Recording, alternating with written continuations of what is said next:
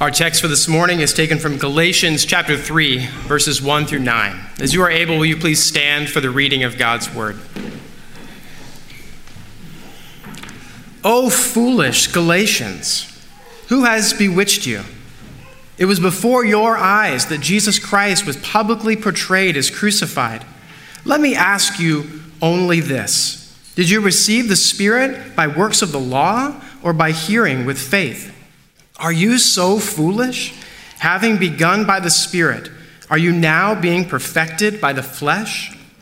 Did you suffer so many things in vain, if indeed it was in vain? Does he who supplies the Spirit to you and works miracles among you do so by works of the law or by hearing with faith? Just as Abraham believed God, and it was counted to him as righteousness. Know then that it is those of faith who are the sons of Abraham. And the scripture, foreseeing that God would justify the Gentiles by faith, preached the gospel beforehand to Abraham, saying, in you shall all the nations be blessed. So then, those who are of faith are blessed along with Abraham, the man of faith. This is the word of the Lord. You may be seated.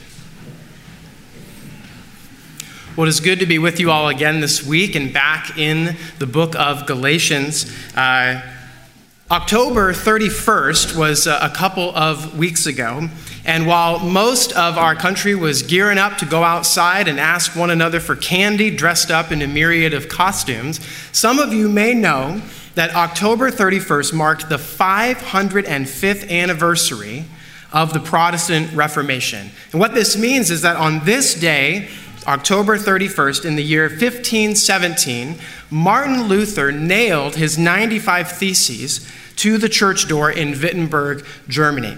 Now, Martin Luther's initial purpose in nailing the 95 Theses to the church door in Wittenberg, Germany, was simply to call a debate to come together around the Roman Catholic teaching at the time around indulgences. But God had much bigger plans for what was about to happen. In fact, the nailing of the 95 Theses to this church door would be the spark that God would use to recover the gospel message in the Western world, and that God would be turning the world upside down once more with the biblical message that we are saved not by religious tradition or by works of the law, but by God's grace alone. Through faith alone, in Christ alone, according to the scriptures alone, for God's glory alone. And this is why the song that we sang earlier this morning is called Reformation Song, this remembering of the gospel that was recovered 505 years ago, this last October 31st. Now, when you think about Martin Luther, for those of you who are familiar with him, we tend to think about him as a hero of the faith, right? One who is bold and even brash for the sake of the gospel. And the quote that I think comes to mind for most people when they think about Martin Luther is that when the Roman Catholic Church came to him in a trial and they said, you need to recant of your views, he said in response, my conscience is captive to the word of God. I cannot and will not recant because acting against one's conscience is neither safe nor sound. Here I stand. I can do no other. God, help me. Like I said, right? A hero, one who has stood up for the gospel in the face of opposition. But what I think is actually more remarkable than this aspect of the legacy that is Martin Luther's life, and perhaps more helpful, is that when you read more and more of Luther's writings, what you find is not just a man who was bold for the sake of the gospel, but a man who was bold in his honesty about the state of his own soul.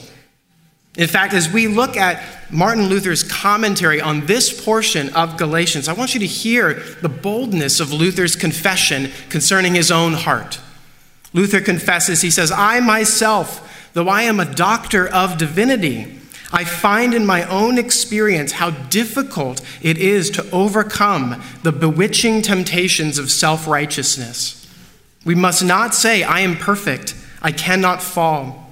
We should humble ourselves and be afraid that though we stand today, we may be overcome by false teaching tomorrow.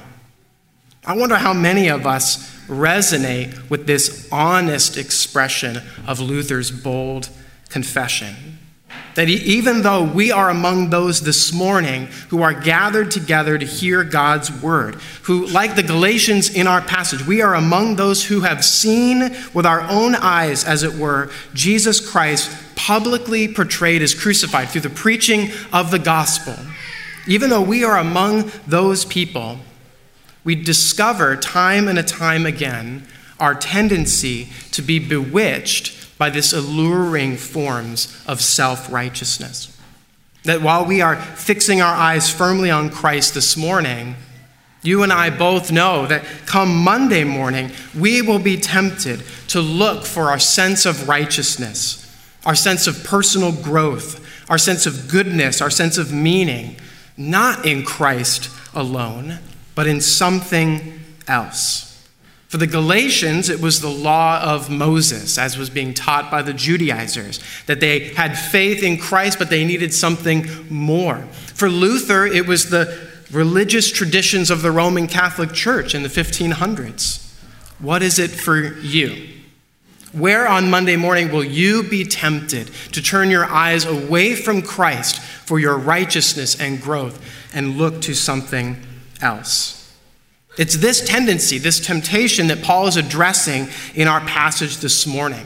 Because what he's doing in this part of Galatians is he's stopping once more. He has finished talking about his apostleship, defending his apostleship against the Judaizers who would question his authority and likewise the authority of the gospel itself. But Paul is actually pausing for a moment in this passage, and he is directly addressing the Galatians. He's directly addressing us. Again, he wants to grab our attention so that we would see ourselves in need of the remedy that he is going to give us. A remedy that will break the spell that is self-righteousness. This spell that tends to hold us hostage and is in danger of cutting us off from the blessings of the gospel. And so as we look at this passage this morning, I want you to hear, as it were, Paul's desire to break the spell of self-righteousness in your life. And how does he do that? Well, he says that we break this spell by fixing our eyes on Jesus alone and knowing in our hearts that all of the blessings, every single one of the blessings of our salvation, are received through faith alone. And so as we dive into our passage this morning and explore what these blessings are and how they are received by faith, let us go to the Lord in prayer and ask for his help. Our Heavenly Father, we thank you for your grace and your mercy toward us this morning, for gathering us together as your people to be among those who see, as it were, Jesus Christ crucified through the preaching of your word.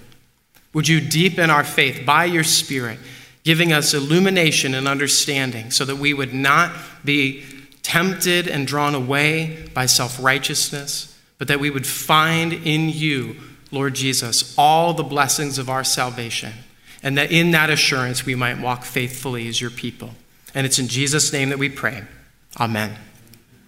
So Paul begins by starting to unravel the arguments of the Judaizers. And again, you remember that the argument of the Judaizers to the Galatian church was, your faith in Jesus is good, but it is not enough to be justified, that is, to be declared righteous in God's sight, to be God's faithful people. You need something more than faith in Christ. And for them, they said, you need to keep the law of Moses. And Paul, pausing again to address the Galatians, he wants them to understand that this central point of our justification, that we are counted righteous in God's sight, only comes through faith alone in Christ alone. Now, he's made this perfectly clear in the chapters preceding our passage. You remember in chapter 2, verse 16, Paul says, yet we know that a person is not justified by works of the law,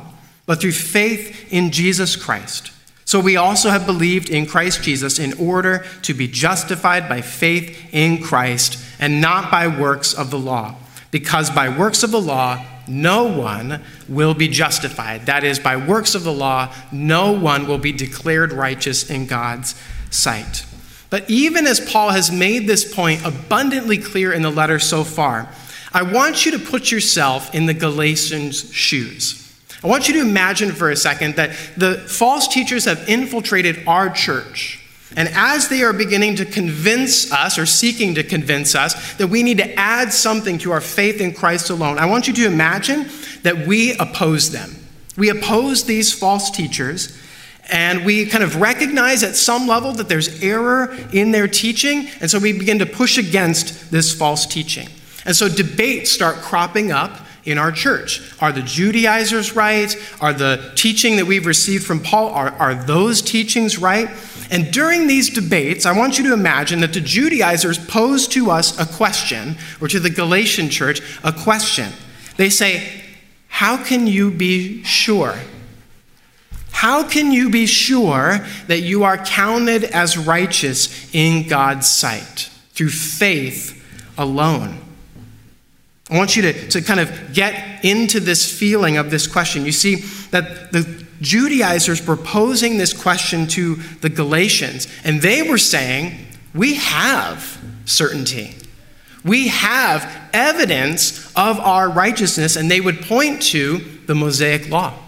They would say, look, the men have been circumcised, these dietary laws are being kept, all of these festivals are being observed. We have evidence of our righteousness before God, and it is certain and it is clear. You can imagine, you can understand how that would begin to confuse the Galatians, and so Paul wants to address that head on. He wants to say, not only is the false teachers giving you a false gospel, but the evidence that they are giving you is not grounded in anything at all. And what Paul does here in this first part of the letter is he actually gives the Galatians evidence. He says you can be certain and you can be sure that your righteousness before God is in Christ alone through faith alone. And I want you to notice what he does in verses 2 through 5.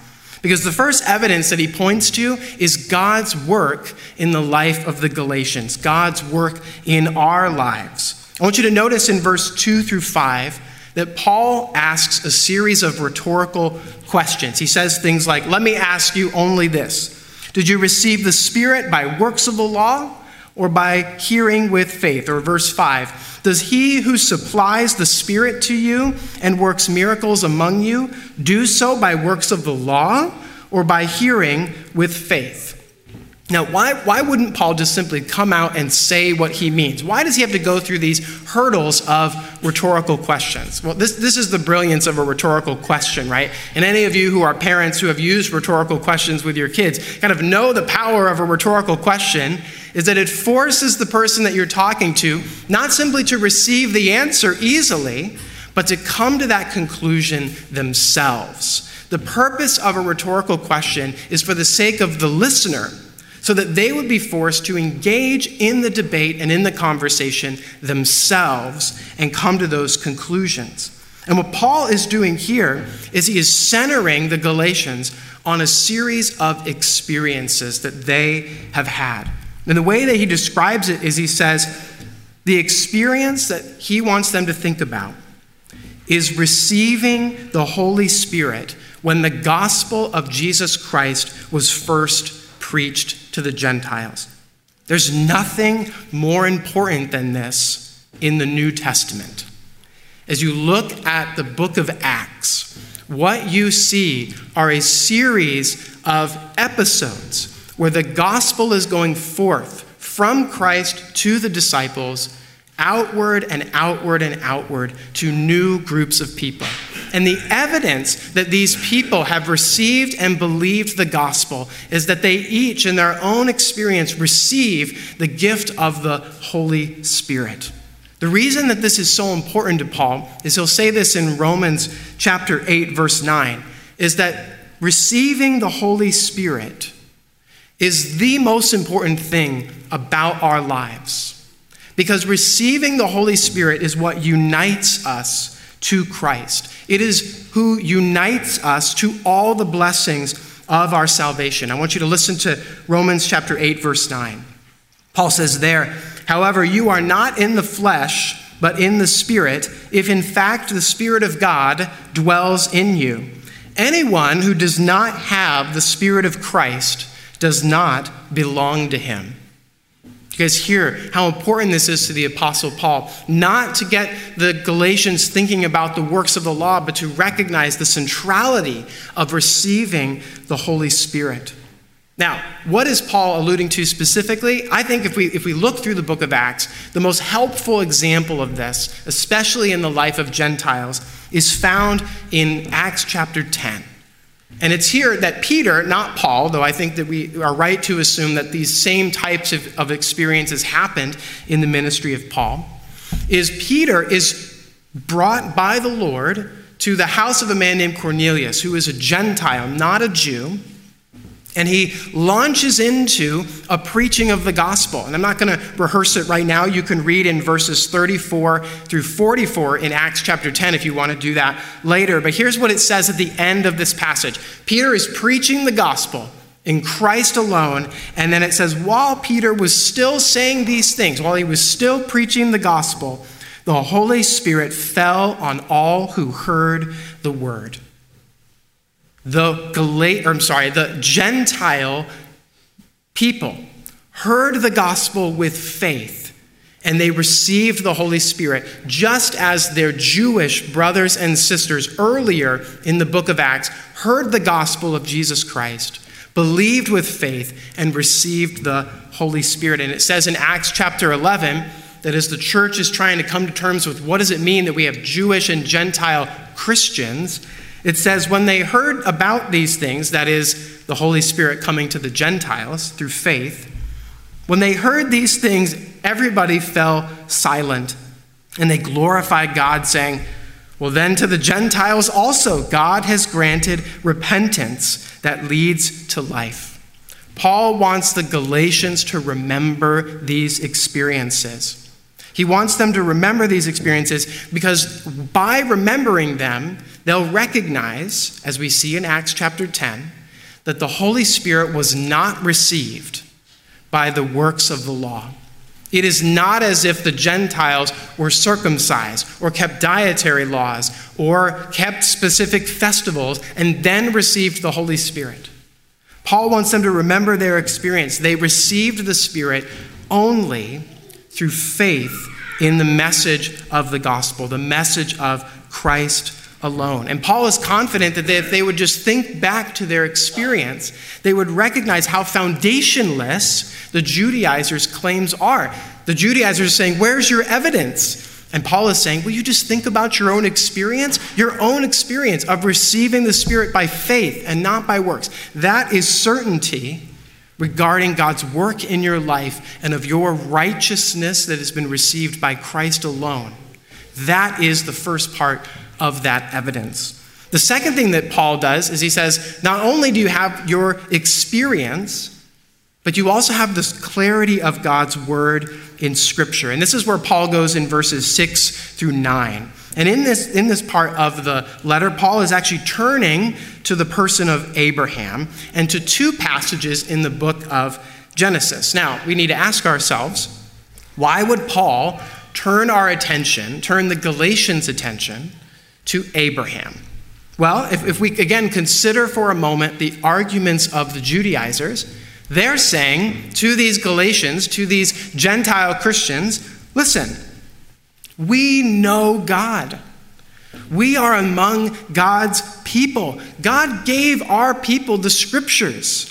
God gave our people the law. If you are truly wanting to be a part of God's people, then of course you would listen to the people with the most amount of experience. So listen to us, the Judaizers are saying. And the Galatians, they're still new to this whole aspect of God's word in Scripture. And so they would have been led astray by these arguments of, well, look, in the Old Testament, we see God giving the law of Moses to his people, and that's what it means to be God's people. The reason Paul goes to Abraham is because he's looking to undercut this argument for the sake of the Galatians. I want you to notice here that when Paul goes to Abraham, he is actually taking the argument away from the law of Moses, and he's pushing it further back in the narrative of Genesis. Instead of focusing on the law, what Paul is saying is, let's go look at Abraham, the father of the Jewish people. Because if we find evidence that salvation comes through faith alone and not by works of the law in Abraham's life, then we can assume that this evidence is more compelling and more meaningful than any arguments that the Judaizers would be making from the law of Moses. The question is this what we see in the life of Abraham? Is righteousness, is his standing before God, Abraham standing before God, centered on his law keeping, or is it centered on faith alone?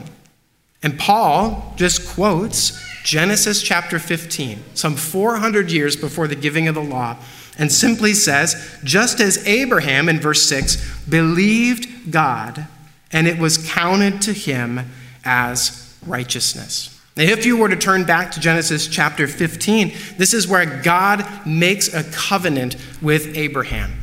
He cuts a covenant to give Abraham these amazing promises, that he would be Abraham's God, that Abraham's family would be his people, and this covenant is unilateral.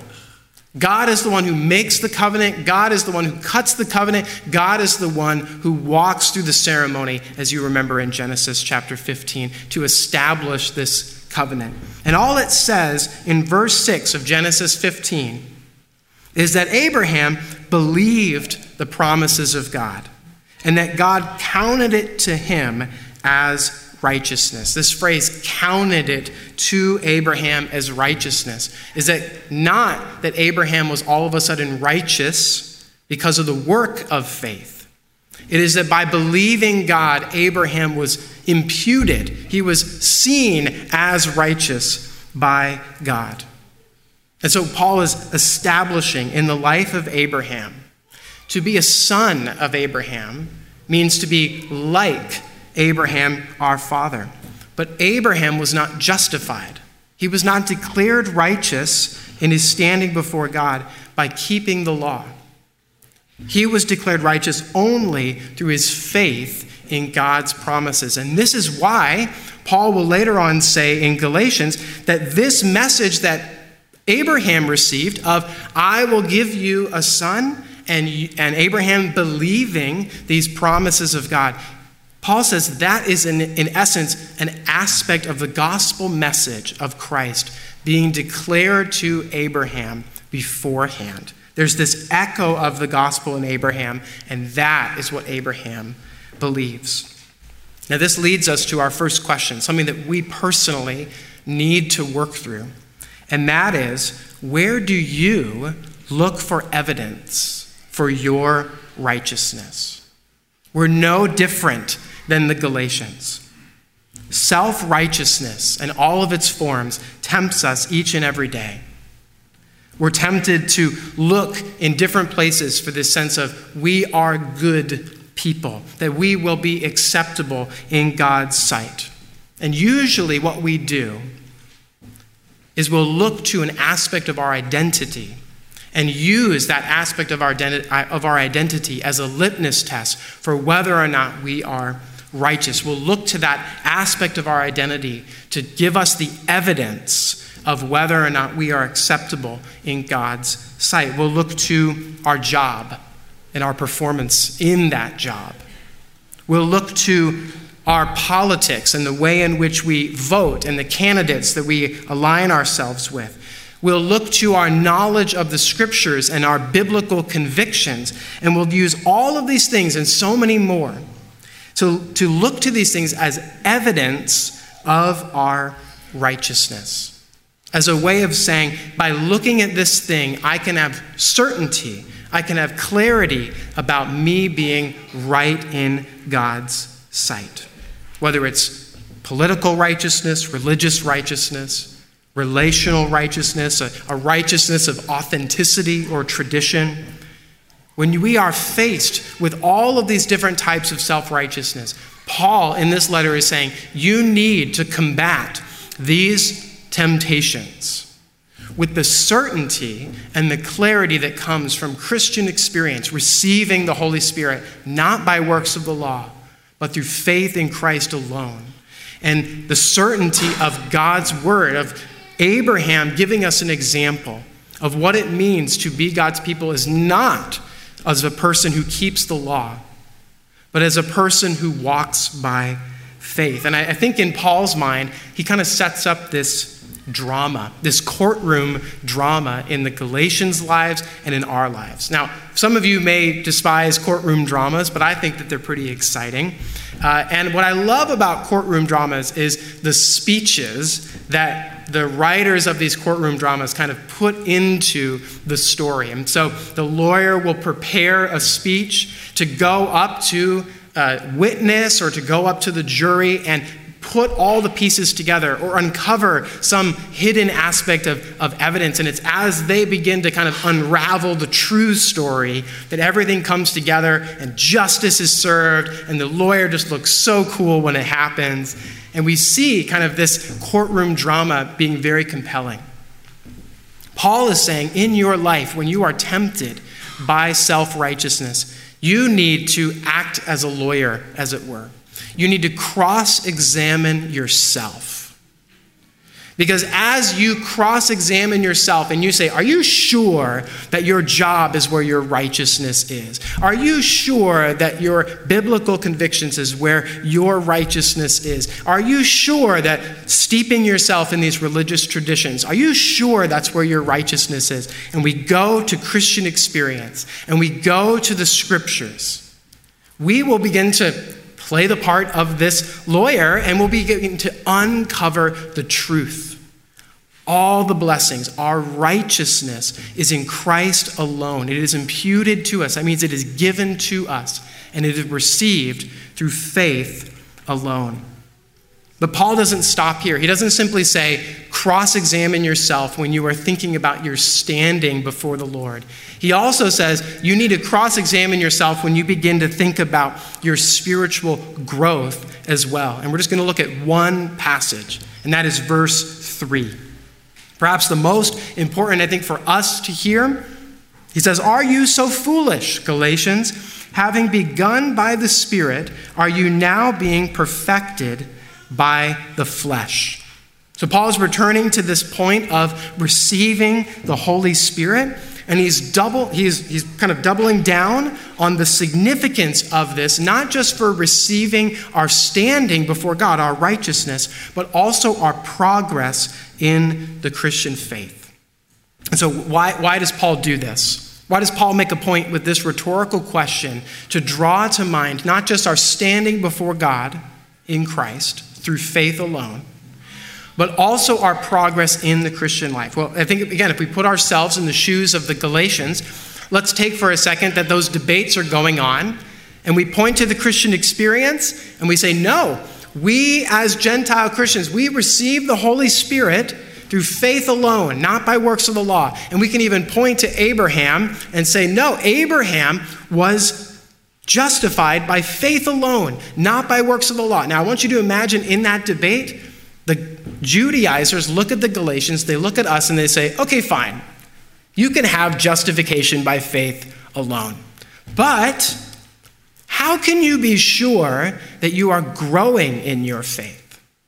How can you be sure that you're progressing in the Christian life? That must account for something, right? And as we begin to ask that question of ourselves, we kind of get pushed back on our heels again. How can you be certain? How can you be sure, not just that you have righteousness through Christ alone, but that you're actually growing and maturing as Christians? And this is why the Apostle Paul is focusing again on the Holy Spirit. Because the Holy Spirit, being this person of the Godhead that unites us to Christ and his righteousness, is also the person that produces spiritual life in us. He says, having begun by the Spirit in verse 3. Paul is emphasizing here the genesis of Christian lives is not the keeping of God's law, but the receiving of the Spirit. Jesus says this to the person Nicodemus, a leader of the Jewish people, in John chapter 3. Jesus said to Nicodemus, "Truly, truly, I say to you, unless one is born again, he cannot see the kingdom of God." Nicodemus said to him, "How can a man be born when he is old? Can he enter a second time into his mother's womb and be born?" Jesus answered, "Truly, truly, I say to you, unless one is born of water and the Spirit, he cannot enter the kingdom of God. That which is born of the flesh is flesh, and that which is born of the Spirit is spirit. Do not marvel that I said to you, you must be born again. The wind blows where it wishes, and you hear its sound, but you do not know where it comes from or where it goes. So it is with everyone who is born of the Spirit." That's John chapter 3. Jesus teaches, the Apostle Paul here is emphasizing, spiritual life is not produced by keeping the law.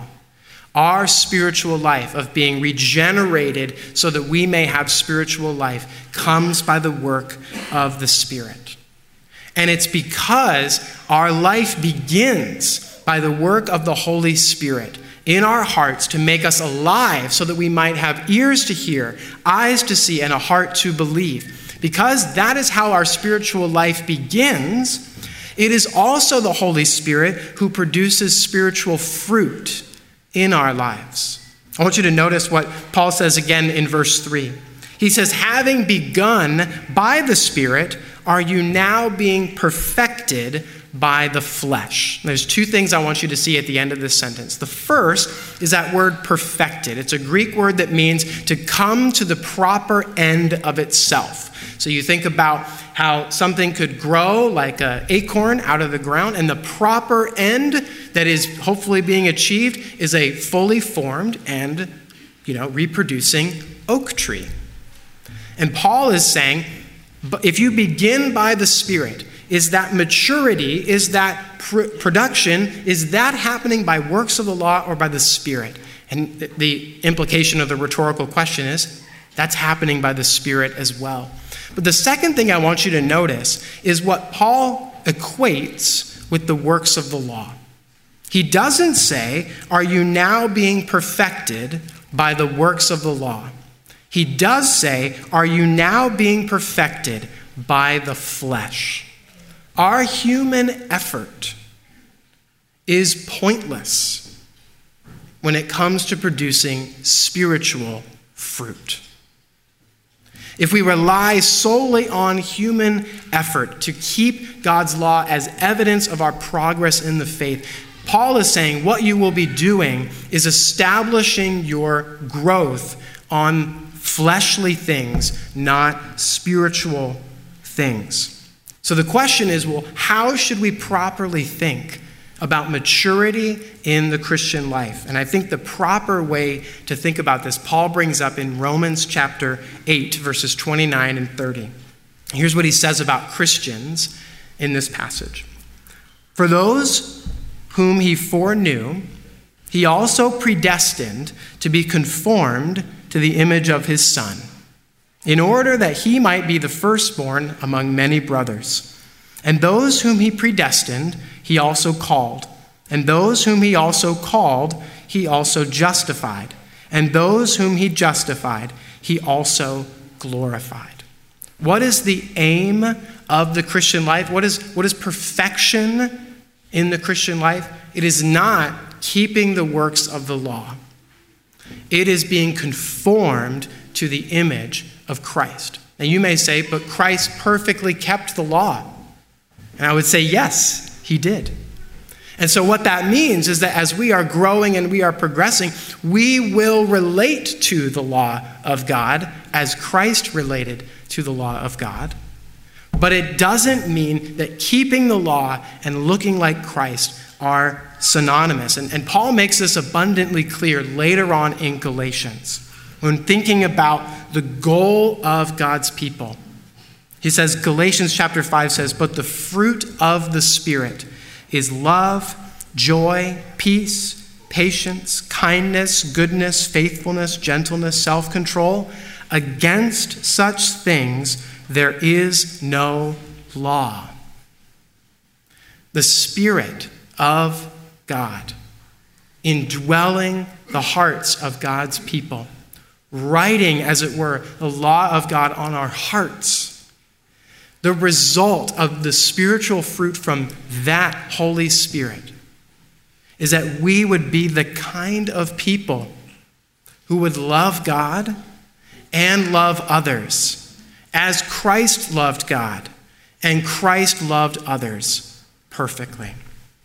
The way that Tim Keller has articulated this is that the way the Spirit enters your life is the way the Spirit advances in your life. Or maybe to quote Jesus, to give us a picture of what this looks like, is to quote Jesus in John chapter 15, verse 5. Here, Jesus says, I am the vine, you are the branches. Whoever abides in me and I in him, he it is that bears much fruit. For apart from me, you can do nothing. So the Galatians are being encouraged by Paul not just to see that the blessing of their justification is received through faith in Christ alone, but Paul is also teaching us that our sanctification, our progress in the Christian life, our growth in holiness is also received, not by works of the law or religious traditions, but through faith in Christ alone. To abide in the vine by faith, so that through the Spirit we might bear much fruit. Dane Ortland, in his book Deeper, which is a book that Pastor Mark has been recommending to us for several weeks, and I too recommend it to you, in his chapter on our union with Christ, gives us, I think, a really helpful way of thinking about three terrible ways to think about our growth as Christians, and one biblical way to think about our growth as Christians. And the first three that he talks about are the paradigm of my growth happens of God, then me. That's the first one. And this is the view that God starts my spiritual life, and then I, through simply my sheer willpower, will begin to live faithfully as a Christian, essentially by keeping the law, by kind of aligning my life with biblical principles. God, then me. The second unbiblical form of growth that Dane draws attention to is God, not me. This is kind of the Jesus take the wheel mentality to spiritual growth, that all of a sudden God is the one who started my Christian life. Therefore, if God wants me to grow, if God wants me to change, if God wants to produce fruit in my life, then I just have to kind of sit back and let the fruit flow out of my life. And I think any one of us can take a moment to think about just how silly this sounds, that if God is the one that is starting this and there's no aspect of our participation, that nothing will actually be produced. There's also a third way that Dane draws attention to is God plus me, that God is the one who starts my spiritual life and even the one who begins my spiritual maturity, but it needs my help in some way, that God in some form or fashion needs me to add my kind of effort in order for these things to actually be accomplished. And instead of these three, God then me, God not me, God plus me, Dane says that the biblical doctrine of growth, of sanctification, is the phrase, God in me. That it is God at work in us by the power of his Spirit that actually generates our ability to live according to his word. Here's what the Apostle Paul says in Philippians chapter 2 that connects this simple idea of God in me. Paul in Philippians 2 says, "Therefore, my beloved, as you have always obeyed, so now, not only in my presence, but much more in my absence, work out your own salvation with fear and trembling. For it is God who works in you, both to will and to work for his good pleasure." Growth in the Christian life is not a result of our will, of our effort. It is the fruit of God's will and work in us, producing a will and a work for his good pleasure. Not God, then you. Not God, not you. Not God plus you. God in Christ by the Holy Spirit in you. We sing a song here. The title is the most helpful song title I think I can think of related to this topic. Yet not I, but through Christ in me. A pastor by the name of Dick Kaufman phrases it this way. Christians think that we are saved by the gospel, but then we grow by applying biblical principles to every area of our lives. But we are not just saved by the gospel, we grow by applying the gospel to every area of our lives. This is where Paul comes back into the picture and says, this is why we must fix our eyes on Jesus. In Hebrews, the author will say that Jesus is the author and the perfecter of our faith. And it's as we fix our eyes on Christ on Monday morning, when the allure of self-righteousness creeps in, and we begin to question our standing before the Father, when we begin to question the progress of our spiritual growth, that we can cross-examine ourselves and remind ourselves all of the blessings of our salvation do not come through works righteousness. They come through faith in Christ alone.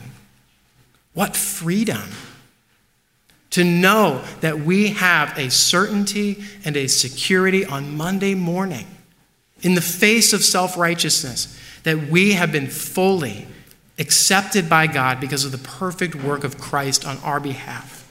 That our growth and our progress in the faith is secure and certain because what God started, he will bring to its perfect completion. We will be conformed to the image of Christ. And how will that happen? Through deeper and deeper faith in Christ's work in our lives alone. So fix your eyes on Jesus. Don't simply be the Christians who hear the message of the gospel, who, like it says in verse 1, right? That it's before our eyes this morning as the gospel is being preached. It's before our eyes that Jesus Christ was publicly portrayed as crucified for us. Be the types of people who on Monday morning will draw this image to mind and center our lives on the gospel of Christ crucified, raised, and ascended for our sake. Let's pray. Heavenly Father, you have done so much to save us from our sin and to save us from ourselves. We thank you for the mighty redemption accomplished by you, Lord Jesus, for our sake. That you lived the life that we could not live. That you died the death that we deserve. That you took upon yourself God's wrath that we deserve. That you were raised for our justification, that you are given new life so that we might receive spiritual life and that our lives would be united to yours. And you are ascended even now, Lord Jesus, seated at the right hand of the Father. Help us to turn our eyes from earthly things, to fix our eyes on you, Lord Jesus, the crucified Redeemer who has died, raised, and ascended. Give us certainty concerning the gift of your Spirit to us, the gift received by faith alone. And it's in Jesus' name that we pray. Amen.